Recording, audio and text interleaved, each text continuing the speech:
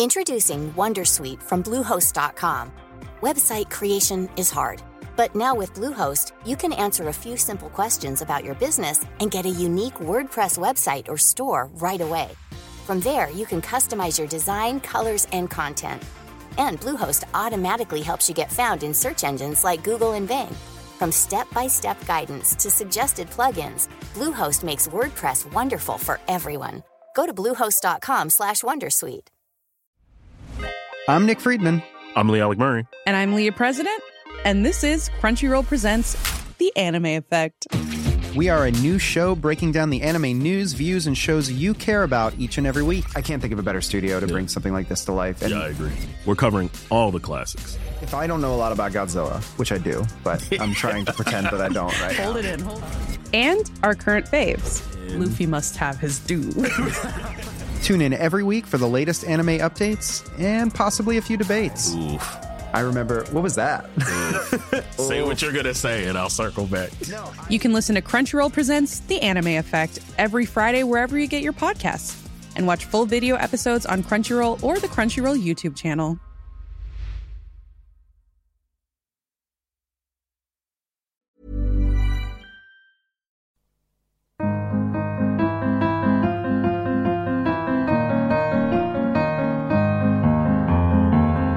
Hello and welcome back to the Prospect Interview, where we meet some of the brightest minds of today and talk about the ideas that matter in politics, arts and society.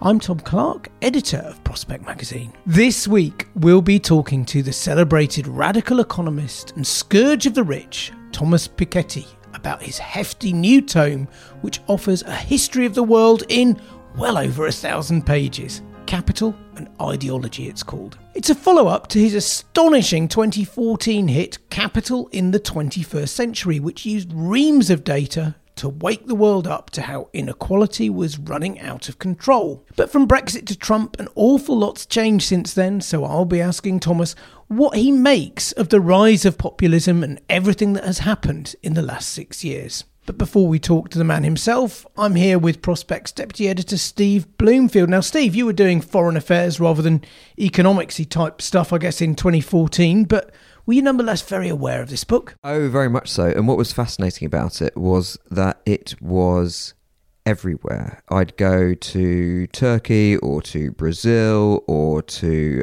even Myanmar, and you'd meet foreign ministers and they would have a copy on their desk or on their shelf and they'd be talking about it. And it was one of those books that, I mean, you would know this better than me, I'm sure, Tom, but it felt like it was really the first major international book that moved the debate on economics on after the 2008 crash. The fact that it was trying to be truly global meant it did have that reach, and it was, yeah, as I say, it was being read all over the world by all sorts of people. I mean, it's an interesting one because the real widening of inequality that he talked about had happened in the 1980s and some extent the 1990s and into the early noughties.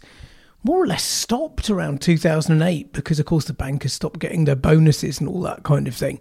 But it was more that the moment was right, I think, for people to say that they'd been fleeced, that the super rich had been running away with all of the wealth. And whereas we might have imagined that some of these financiers, these bankers, these capital investors were doing some kind of wizardly thing that was going to provide prosperity for all of us in the end, after the crash, that didn't seem viable anymore. And so people suddenly wanted to read this data.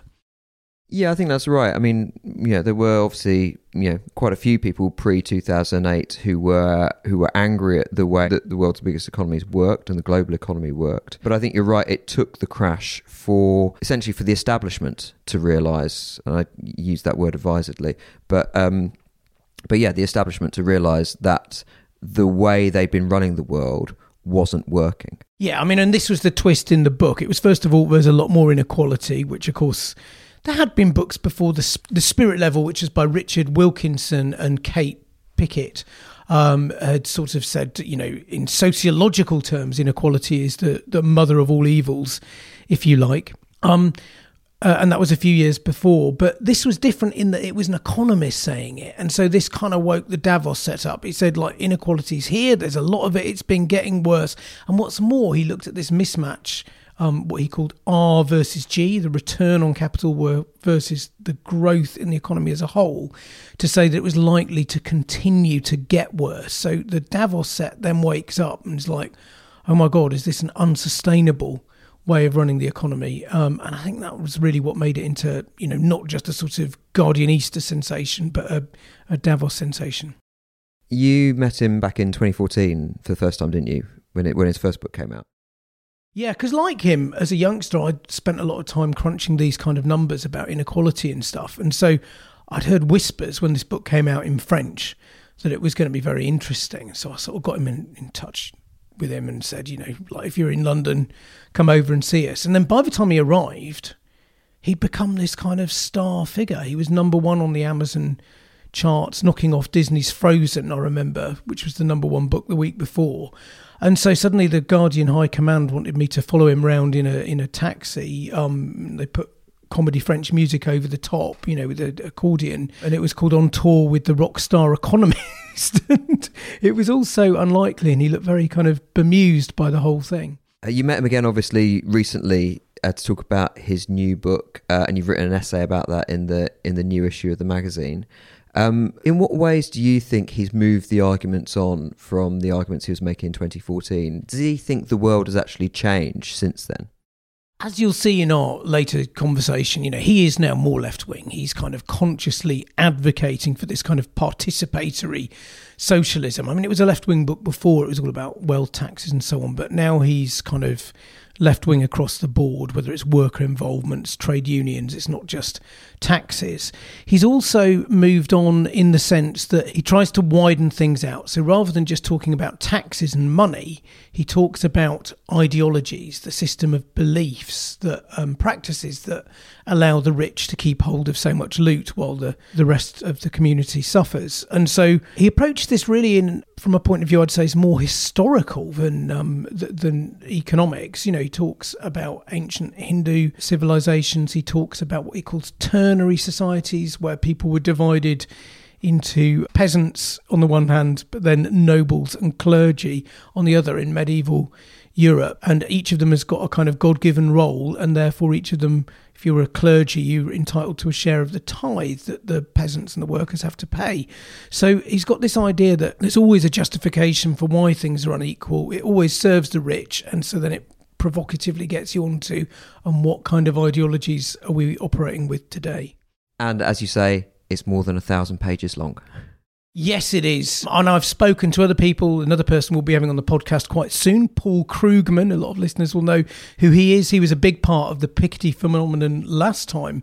This time he's much less sure. He's a punchy columnist and he thinks nothing's worth 1,000 pages. But, I think it's probably worth the time, which was pretty considerable.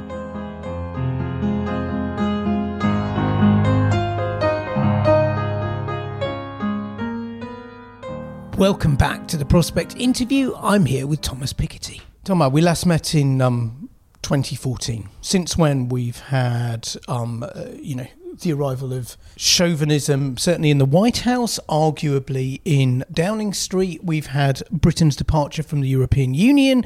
We've had the collapse in your own country of the Socialist Party, complete collapse. And yet, I think this is quite an optimistic book. What are you drinking that the rest of us aren't? Well, no, look, I kept, doing research and I kept thinking about the history of inequality regime. And indeed, this new book, puts more emphasis on the political and ideological transformation as the main driving force behind historical changes in the structure of inequality. And so it is an optimistic book in the sense that the conservative discourse according to which, inequality cannot change unless you have, major shocks and wars, etc., I think is excessively pessimistic in the end. And when you look at history, you always have a tendency among dominant groups to naturalize inequality, so trying to present them as being natural and trying to present the current level of inequality as being the only possible ones. But in fact, in history, that's not what you see. So I stress a number of cases in my book. For instance, the case of Sweden in the early 20th century, which used to be a very unequal country, and then not really through war, but mostly through political mobilization, ideological transformation, the country was changed completely, and used to be one of the most unequal country in Europe with a very sophisticated organization of inequality, voting rights, proportional to property holdings, up to 100 votes for the most, the biggest property owner. So it shows that every, deterministic view about inequality, either based on, purely economic forces or purely technological or cultural forces, is not able to account for this enormous variations that we see in the past. And I think it will be the same in the future.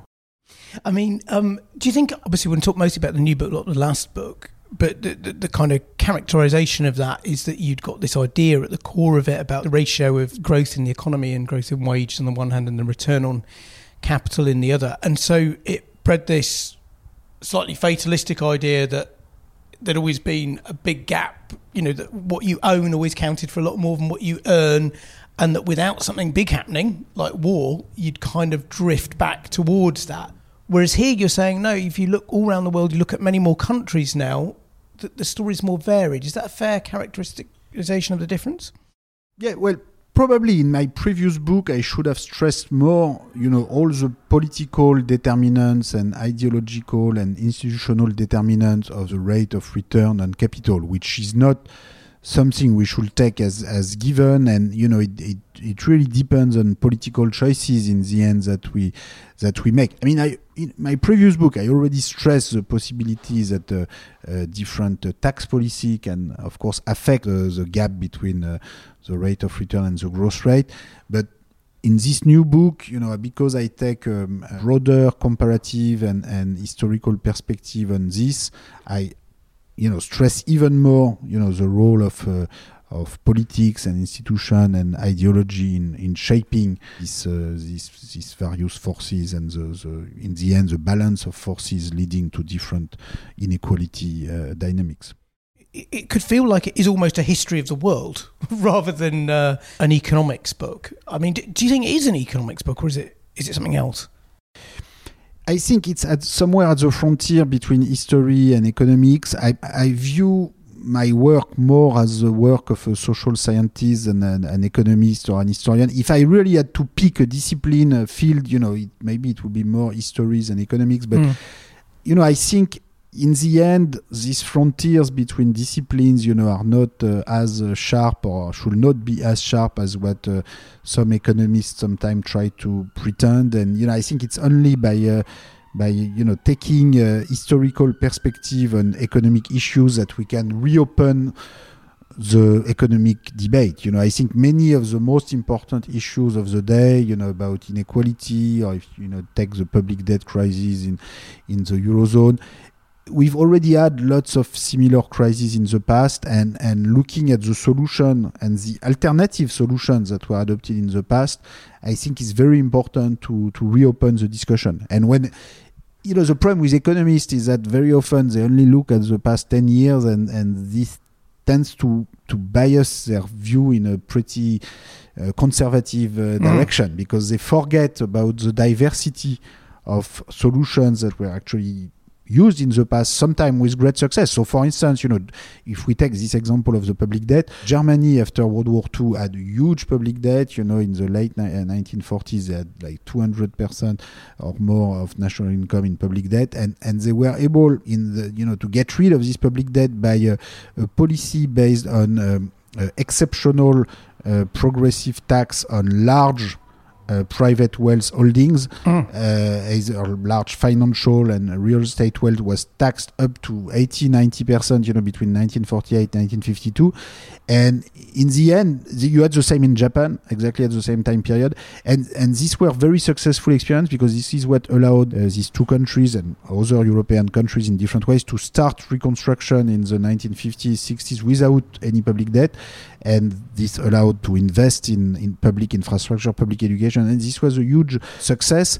And it's a bit ironical that today, the Germany and France, will explain Southern European countries that they need to repay every single euro for the next 50 years and run primary budget surpluses for the next 50 years, which is not at all what they did in the 1950s. And so looking back to history, I think is a way to open up the discussion and to show that there are always alternatives to solve this economic problem of the day. Can we just have a word on the economics profession? I remember you wrote at the start of the last book that you've been in the US, these world-leading departments didn't like them because they were a bit narrow and wanted to go back to France where you could work with other people from the other disciplines. And now you can really see that you're working with people from the other disciplines. I think there's some other things that have crept into economics elsewhere around radical uncertainty, importance of institutions. It feels like we're now, in a way that maybe 5-6 years ago we weren't, quite a long way from the kind of Lucas, kind of Gary Becker, Chicago School of Economics that was dominant when we were both first looking at it. Yeah, you're partly right. This is changing, this is moving to some extent in the right direction, but I think you should not overestimate this evolution. There's a very large part of economics department which maybe you don't see because you don't hear about them or you don't see them, but which have not changed all that much. And so it's this is changing gradually, but it's only very gradual. And sometimes I am more optimistic about the possibility to bring other discipline, other social scientists from history department, sociology department, political science to study economic issues and not to leave the study of economic problems to economists. I can tell you, a big part of the economics profession is hard to change. There's still an obsession, in the training of economists and in what young economists need to do to get a job. There's an obsession with technicalities and trying to look very scientific by using, mathematical models and sophisticated econometric techniques, very often at the expense of substance. And we need a more pragmatic approach to economic issues. And do you think they're part of... This will take time. And do you think that still now, post-crash, post-behavioural economics, post all these sort of innovations, that what the economics profession now is doing is sustaining an ideology, the kind of ideology that you've got running right through the book, all different times and places, and whether wittingly or not, defending the rights of private property over everyone else? That's part of the problem. This is true for some segments of the profession, but I think, there are different ways to lose your time in economics. I mean, one way is with a lot of ideology regarding what you've just said, but another way sometimes is you can lose a lot of time being so much obsessed with the identification of the causal impact of A and B that in the end you sort of forget about the big picture and the big question, and you will focus on very narrow question. And in the end, sometimes people, I can see, young students who you are interested in issues, and after 5 years down the road, 10 years down the road, they are so obsessed with the econometric technique and identification that they sort of forget the bigger picture, and sometimes they are not really interested anymore in the human societies and social groups that they were interested in initially, because there's a tendency, in order to look scientific, the economics profession tends to over-emphasize the technical aspect, econometric aspect, very often at the expense of substance. But I think this can change, and I'm trying to contribute to that. But it's complicated. If you're going to get a criticism for this book, it's going to be the opposite one, which is you're doing everything, every discipline and every place and time. You've already published it in French. Have you run into a lot of nitpicking from specialists? People finding little things, you're not right about this, or... Not so much, but I'm very much looking forward to more discussion. And I should say, I try in this book to do my homework and read a lot of what historians and sociologists and political scientists have done on these different topics and societies and historical periods. Of course, I may miss some of, I probably miss some of the important research in certain areas, and I very much hope, that people will tell me and send me new research that they have done, send me references that I might have missed, and, in order to make progress for the next time. But all I not can had say hostility. is that I have tried, my best, and something that is different from the previous book is that, in the previous book, I was not really using so much, research by my colleagues, and I was sort of pushing my data sources and following these data sources in a sort of single-minded way, which was also maybe the strength of the book, but it was maybe a bit too much centered on a limited time of sources. The difference in this new book, I take a lot. It's very enjoyable for me to actually try to summarize and synthesize the work of others, and I always, when I refer to work on others, I'm not doing that to criticize them. It's always because I love reading these books, love this research. I've learned a lot, and I'm trying to give sort of the best presentation and the best summary, and this allows to talk about very diverse set of societies and historical experience, and I hope I do it well, and I apologize, and please, if I've missed anything, of course people should tell me. Normally, being a little extra can be a bit much, but when it comes to healthcare, it pays to be extra. And United Healthcare makes it easy with Health Protector Guard fixed indemnity insurance plans. Underwritten by Golden Rule Insurance Company, they supplement your primary plan, helping you manage out-of-pocket costs without the usual requirements and restrictions like deductibles and enrollment periods. So when it comes to covering your medical bills, you can feel good about being a little extra. Visit uh1.com to find the Health Protector Guard plan for you. Introducing Wondersuite from Bluehost.com. Website creation is hard. But now with Bluehost, you can answer a few simple questions about your business and get a unique WordPress website or store right away. From there, you can customize your design, colors, and content. And Bluehost automatically helps you get found in search engines like Google and Bing. From step-by-step guidance to suggested plugins, Bluehost makes WordPress wonderful for everyone. Go to bluehost.com/wondersuite.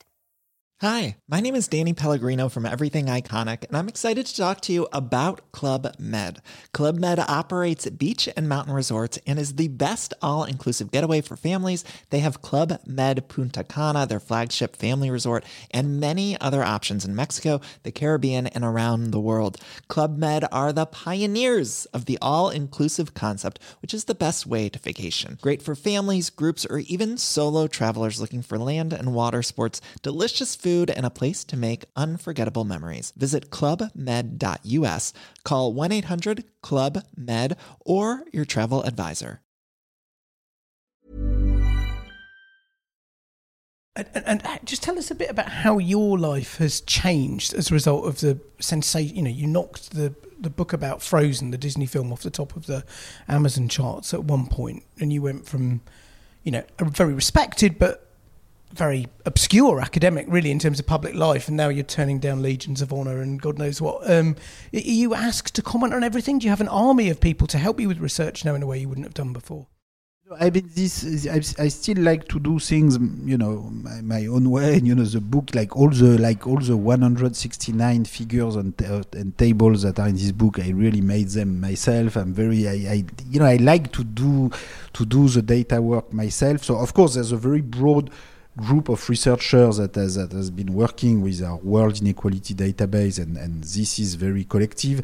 But all the new parts of the book on pre-modern societies and colonial societies and political cleavage, a lot of this is really new work that I have been doing for the past 5 years, which is what I like to do. So I learned a lot. The success of the book was, great experience for me, because I was able to meet lots of people, including in many countries in which I knew not very well before. I met lots of young scholars, less young scholars, lots of journalists who helped me sometimes access some of the data sources, in countries in which I didn't have access to the data before that. So this was very helpful to try to broaden the scale. And then at some point, I stopped traveling and I just returned to so I traveled for 1 to 2 years after the publication of the book. And then, I went back to work, lots of reading, lots of new archives, a lot of new empirical material, because this is what, I like to do. So in the end, my life, has not changed so much in the sense that I have returned to my work, because this is what I like to do, and the success of the previous book also gave me a sort of sense of responsibility that books can matter, can make a difference, and so I try to do everything I can to improve and to respond to that. Let's come to the solutions, the kind of which was going to have the most political edge that you've got towards the end. You're interested in a sort of federative, participatory socialism. Again, you've returned to the idea of a wealth tax, feature of the last book, but you're not retreating or apologising at all on this idea of working across borders, whereas a lot of people, social democrats in particular, over the last few years have looked at Brexit and the retreat from globalisation, everything that's going on, and saying you've got to build solidarity in a nation because it's the only unit that's ever mobilised people. So the response that you get, the sort of nationalist and sometimes xenophobic response that you get today is to control the flow of people, to control migration a lot more. I think the right response to me will be more to control the flow of capital and the regulation of capital and the redistributive taxation of capital. But in any case, it's clear that the model based on no regulation at all and just free flows of goods, services, capital, is not working, in the sense that it's contributing to the rise of inequality, and it has contributed to bias the economic system in favor of the most mobile economic groups in a way that has left the middle class and the lower economic socio-economic groups more and more skeptical about the economy and about globalization. So would you say at the moment we don't have, including in Europe, we don't really have any kind of cross-country democracy? Do you think that we need to accept that globalization might need to go backwards for a bit, goods, people, finance, etc., until we've worked out a way of getting the politics to cross borders? It's the mismatch between the two that's giving you attention. Well, I think if you think of free capital flows, I think this we should step back a little bit. So if you don't have credible exchange of information about who owns what, where, about what wealth was transmitted from what country to the country, and how we coordinate the taxation of this high wealth mobile individual, then yes, we should step back a little bit. It's not. Otherwise, there's a lot of hypocrisy today, because we sort of created a system where you have a quasi-sacralized right to accumulate wealth in a country out of the using the public infrastructure, using the public education system, and then you can just click on a button and transfer this wealth somewhere else, and nobody can follow you, and 30 years later we say, too bad, we don't know who owns what where. But that in the end contributes to political reaction by these groups of saying we want to get out of this economic system. So in the case of Europe, this is the Maastricht Treaty of 1992 has to be rewritten. The articles defining flow of capital and investment have to be rewritten in order to have real sanctions against the countries that don't transmit the relevant information and don't participate to a coordinated solution. Or, if you don't have this, then, I think countries have a legitimate right to withdraw from there. Remember, the only time when there was a real change, for instance, in the Swiss banking regulation, was when the Obama administration, so this was before Trump took over, threatened Swiss banks, to take away their banking license if they don't change the Swiss law to transmit information about U.S. taxpayer financial holding in Switzerland. But if France or Germany were to threaten, say, Luxembourg in the same manner, Luxembourg will say, well, no, but according to the Maastricht Treaty, we don't have to transmit you this information. So you cannot you cannot take away our banking license, and we're going to sue you to the European Union Court of Justice if you try to take these sanctions. So what are we going to do? Should we just wait for US sanctions to do the job for us? And I can see you've got your frustrations and you're cross with Europe's technocratic kind of hidden ideology of defending people's right to do what they want with their money and all that. But you also want this politics to take place across border. I mean, if you think about Brexit, sat here in London, overall, do you think that's a tragedy, a retrogressive kind of step, or do you think it might be the jolt the rest of Europe needs to get serious about democracy?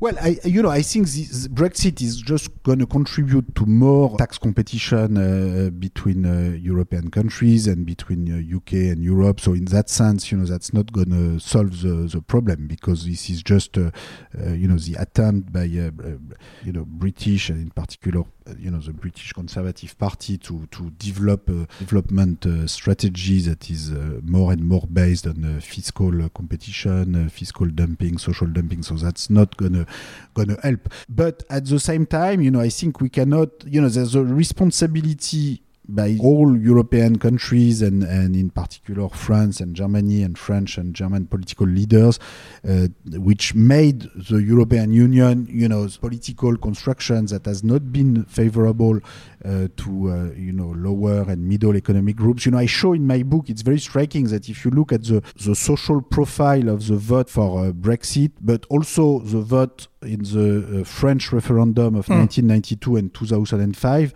in all this referendum over Europe, whether in France or in Britain, you only have the top 20 or 30% income groups or wealth group or high education groups that really supported the European integration, and whereas the bottom 50 or 60% group voting against it. So at some point you have to take this seriously. Yeah. And so you cannot. But are you taking it seriously when you were saying, and so we're going to have more cooperation across borders if the people you want to help are the ones who most reject? So that's why you have to do it in a completely different way. I think with a smaller group of countries. So that's not going to work with 28, or actually now it's 27. And so you can wait for the 27 to become 2 or 3 before doing something. But I think we have to do it beforehand. So let me give you an example. If you take corporate taxation, you cannot wait for European Union countries to agree on a common corporate tax. So what can you do in the meantime? Well, I think one way to address the problem is if you are in France or in Germany, I assume you have a corporate tax rate of 30%, and you have some companies that are that locate their profits in Luxembourg and Ireland and who pay 10% or 5%. And these companies want to export goods and services to France.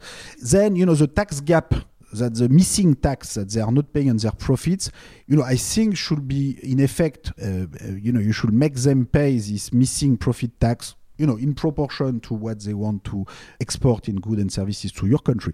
Now, you could say, well, this is just like a tariff on international trade. Well, partly this is the case, but there's one big difference, is that if the other country raises their corporate tax rate back to 30%, then the tariff disappears. Yeah. So it's not. So you can see that it's very different from what the kind of tariff that maybe Trump will do, or I don't know what Boris Johnson will do, but the big difference is you do something, you don't wait for all countries to agree to do something, but you do something in a way that tries to put incentives to other countries to move toward cooperation. And I think you can do the same for capital flows.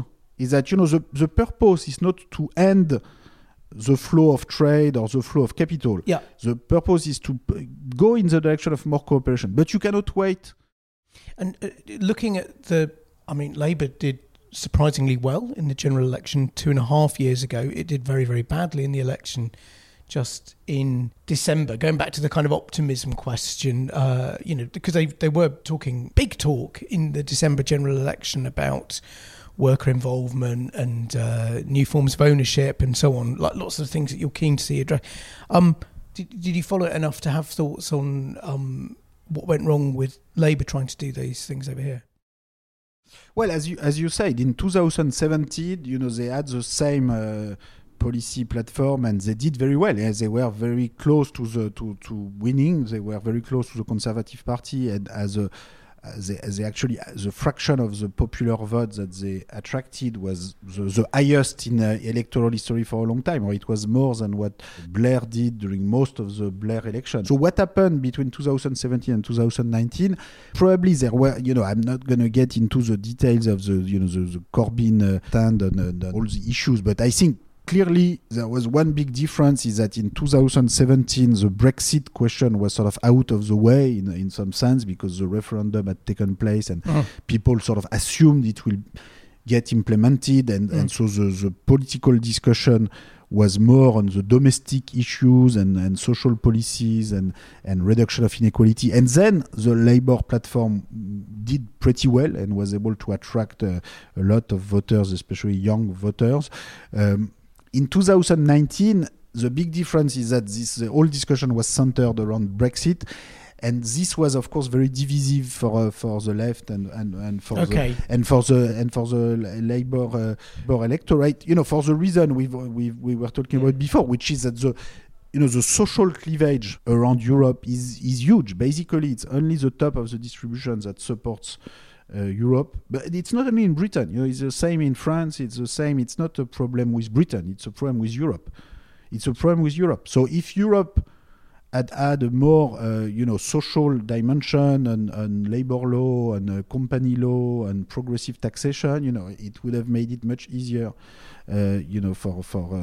for the Labour Party on this discussion. So this was a very complicated situation. I don't want to say that all the choices that were made by Corbyn or the Labour Party were the best one, and I'm not going to get into that. I've not been involved into that, but this was a very complicated situation for reasons that were due to the working of European Union itself, and for reasons that were due to the choice made by the Conservative Party to go for this referendum and so you wouldn't, for example, if you were a democratic activist in the United States, look at what's happened in Britain and think we better not go for a left-wing old guy like Bernie Sanders who might look like an American Jeremy Corbyn. You think actually Sanders might be able to beat Trump? Yes, I think nobody knows the answer to this question. But I suspect that, yes, he might be able. If you look at the electoral participation among the lower to middle income groups or socio-economic groups in the US, or actually in Britain, or actually in France, you've had a huge drop in electoral participation. Well, in the US, it's never been a very high participation among lower socio-economic groups, but it's really extremely low. If you take the bottom 50% income groups, you have very limited electoral participation. So one possible, you could say, well, there's nothing we can do about it. It will always be like that. But I think in the end, if you have a policy platform that speaks more to the bottom socio-economic groups in terms of raising the minimum wage, more funding for public education, more redistribution of income and wealth, you can get higher participation. And I show the data in my book. All the decline in total electoral turnout that happened in Britain or France since the 1970s or 1980s is entirely due to the bottom 50% income groups. Not at all from the people in the top groups. They just vote as much as they did before. So what's your interpretation for that? To me, the interpretation is that probably many of these voters feel that what they are being offered, both by the Conservative and the Labour Party and all the parties, is just not very interesting for them. And so some of them have moved to Conservative and Brexit Party, or some of them have moved in France to the National Front Party, but many of them just stay home. And if they were very enthusiastic about the Brexit or about Le Pen in France, they would all go and vote and with huge participation rate. But that's not what you see. You see that. So the question is, how can you mobilize these voters? And it would seem to me that the policy platform that is more appealing to these voters in terms of redistribution and wage and education, looks like a natural way to do it. So yes, I think it's possible to win for the left by trying to mobilizing more these voters, and I think the view that there's nothing you can do to mobilize more these voters, is a very nihilistic view of politics. And just give us a word on France. The France you grew up with, of Mitterrand, the political culture, probably a bit healthier. But when you look at some of your charts, which are very nice and clear in the new book, like, you haven't had the same, over 40 years, you haven't had anything like the same runaway rocketing up in income inequality in France that you've seen in the United States, have you? And yet the political culture from here looks like it's gone almost as wrong.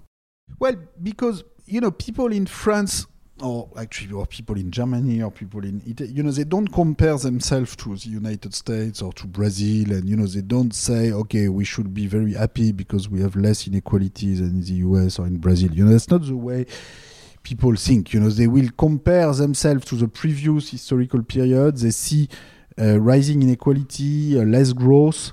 And so they're asking, why do we need toward even, more rise of inequality? Is this useful? And so I think they're asking, the right question. And do you understand the yellow vests? Why they're...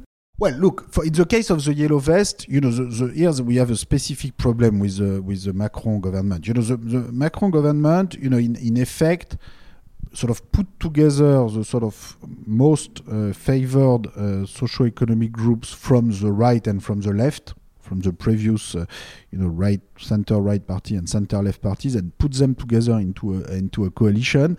If you look at who voted for Macron in the first round of the presidential election in 2017, and even more so who voted for Macron in the European election last year, this is a very small among low-income group, low-education group, and it goes up like crazy if you move up the group. And this had a clear, this is in clear relation with the policies that were conducted. So what was very clear with the Yellow Vest movement is, it's very rare that a government is so clear about the fact that is raising energy tax on, like normal people taking their car to go to work, and then use the tax revenue to pay for the repeal of the wealth tax, which is really exactly what happened. If you look at the amount in the budget of 2017-2018, there was 5 billion euros more tax on energy and 5 billion euro less tax on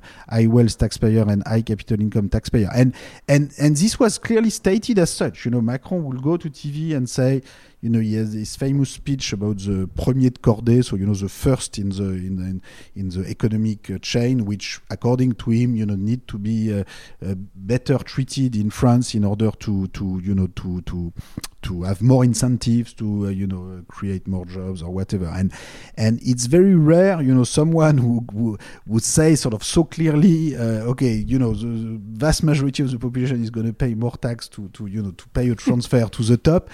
And this is exactly what you should not do, especially when it comes to carbon taxation and energy policy. You should, if you want to increase carbon tax, at the very least, you should use the tax revenue to invest in transportation system, in renewable energy, or to compensate, the lowest income household for the extra energy tax. But if you use the tax revenue for something completely different, and here for the making tax cut for the very rich, you run into troubles, and this has created an atmosphere in France which is very which I think is politically very, very dangerous. It feels to me like the core purpose of the book is to say, like, my God, if you look back over history, things do change. They can change quite fast. They change a lot. And so maybe things can change again. You talk quite a lot about how important the Soviet Union was, even though you're very critical of Soviet communism, just in giving the rest of the world a sense that things could be different. And so when you look at China now, do you think that could play a similar role to make Western elites think that they might need to consider doing things differently? Or do you think capitalism's reigning unchallenged still?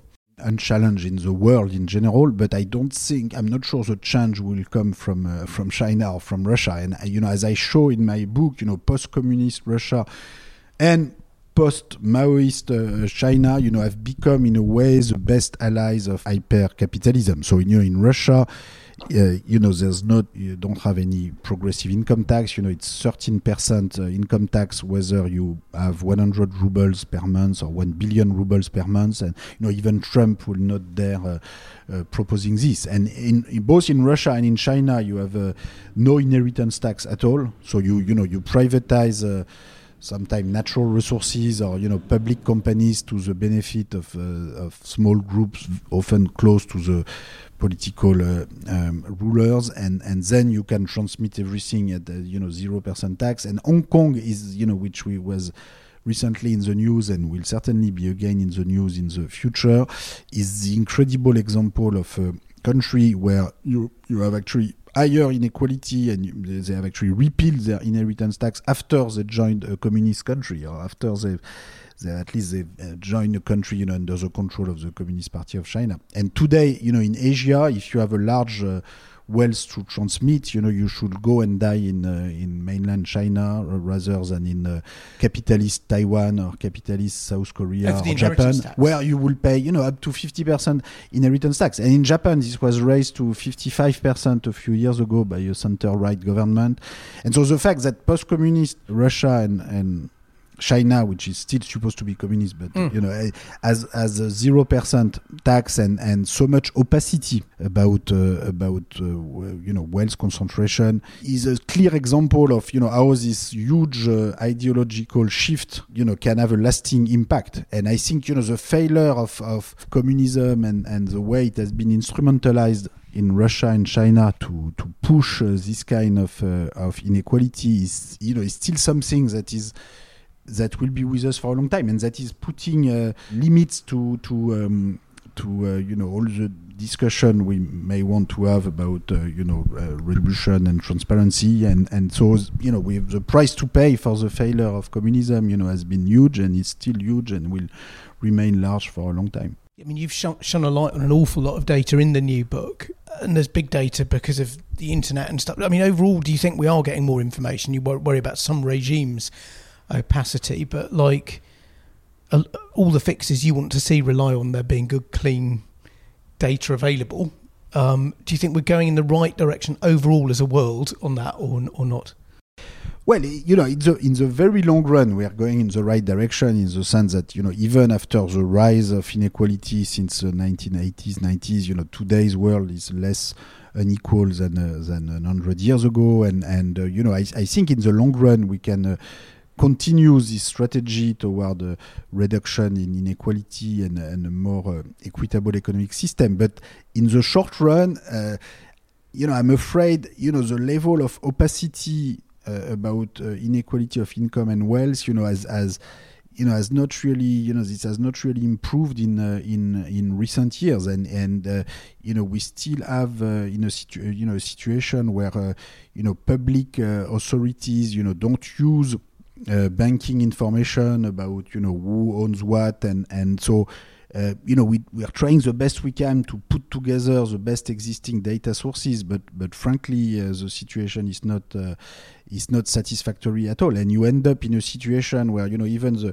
European Central Bank, when they want to know what happens to their quantitative easing for the distribution of financial assets in Europe, they end up using a Forbes billionaire survey to correct their household wealth survey, because they know that their household wealth survey based on self-reported information by household is missing half of financial assets in Europe. So then they make correction using magazine rankings which were constructed using very little clear methodological principle or data sources. So what I mean by this is that people were aware of that. I think they will be very surprised to see that the era of big data, it could be true for private monopolies who use our personal data, but for in terms of public information and public data on income and wealth, we live in an age of big opacity rather than big data. And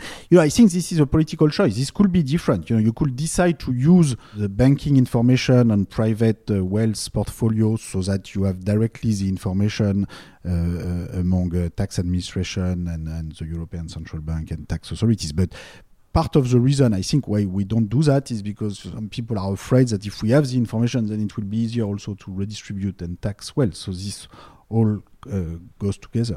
Final question. You've taken here a kind of many centuries view of economic history, of how things are shared for better or worse, and you've said there's a lot of flux. You might not want to, but try and look forward 30 years. You've talked about the great inequality turn from 1980 up until now, where the West certainly has seen an increase in, and India and China as well, in riches at the top. Yes, I think so, because I think the nationalist route that we see right now, in the end, is not going to work. Is not going to solve the problem. It's certainly not going to solve the problem of rising inequality, because it will tend to push toward more tax competition. If you look at the Trump policies or what is likely to be the Boris Johnson policy in Britain, I think this will exacerbate the trend toward rising inequality. This will not solve, climate change problem, which requires, a reduction of inequality and more internationalist solution. So in the end, there will be a disappointment with this solution, and I think we'll come to solutions that will be more than what I'm describing in the book. I mean, probably not exactly what I'm saying, but I think we will move more in this direction. And how much time it will take, and what form it will take, and how much of a setback we need to go through before going there. This I don't know, but. What makes me optimistic is that in the long run, I see a process of learning about justice, learning about the proper economic institution, fiscal institution, social institution, in order to, reduce inequality and have a more equitable economic system. And this has been going on for a long time. And I think the contradictions of the current economic system will have to be addressed at some point, because right now you have a theoretical narrative that globalization and generalized competition between countries is bringing prosperity, but then the contradiction is that a large part of the middle class and pro-economic groups don't see this prosperity for themselves. So you have an attempt to tell them, okay, this is because of the Mexican workers, this is because of China, this is because of the Polish workers. But in the end, even if you get rid of Polish workers and the Mexican workers or whatever, it's not going to be enough to solve the problem. So at some point, we'll have to move to something else, and this something else will be, I think, more redistribution and more sharing of economic power and property. Thomas, thank you very much indeed. Thank you.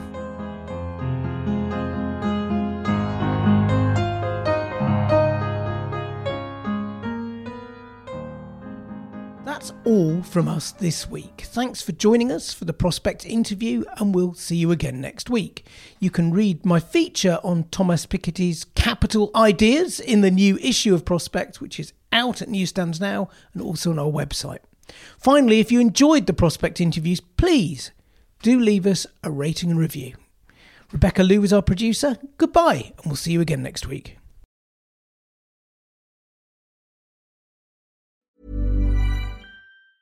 Hi, I'm Dori Shafrir. And I'm Kate Spencer. And we are the hosts of Forever 35. And today, we're talking about Club Med, the best all-inclusive getaway for families. Today, Club Med has nearly 70 resorts worldwide, from beachside resorts in the Caribbean and Mexico, to magical locations in the Maldives and Morocco, to ski resorts in the mountains from Canada to the Alps. Between their all-inclusive family programming, wellness offerings, land and water sports, and their French heritage-inspired food and drink offerings, Club Med is the best way to elevate your family getaway, no matter which location you're at. To learn more, visit clubmed.us. Tired of ads barging into your favorite news podcasts? Good news. Ad-free listening is available on Amazon Music for all the music plus top podcasts included with your Prime membership. Stay up to date on everything newsworthy by downloading the Amazon Music app for free or go to amazon.com/news ad free.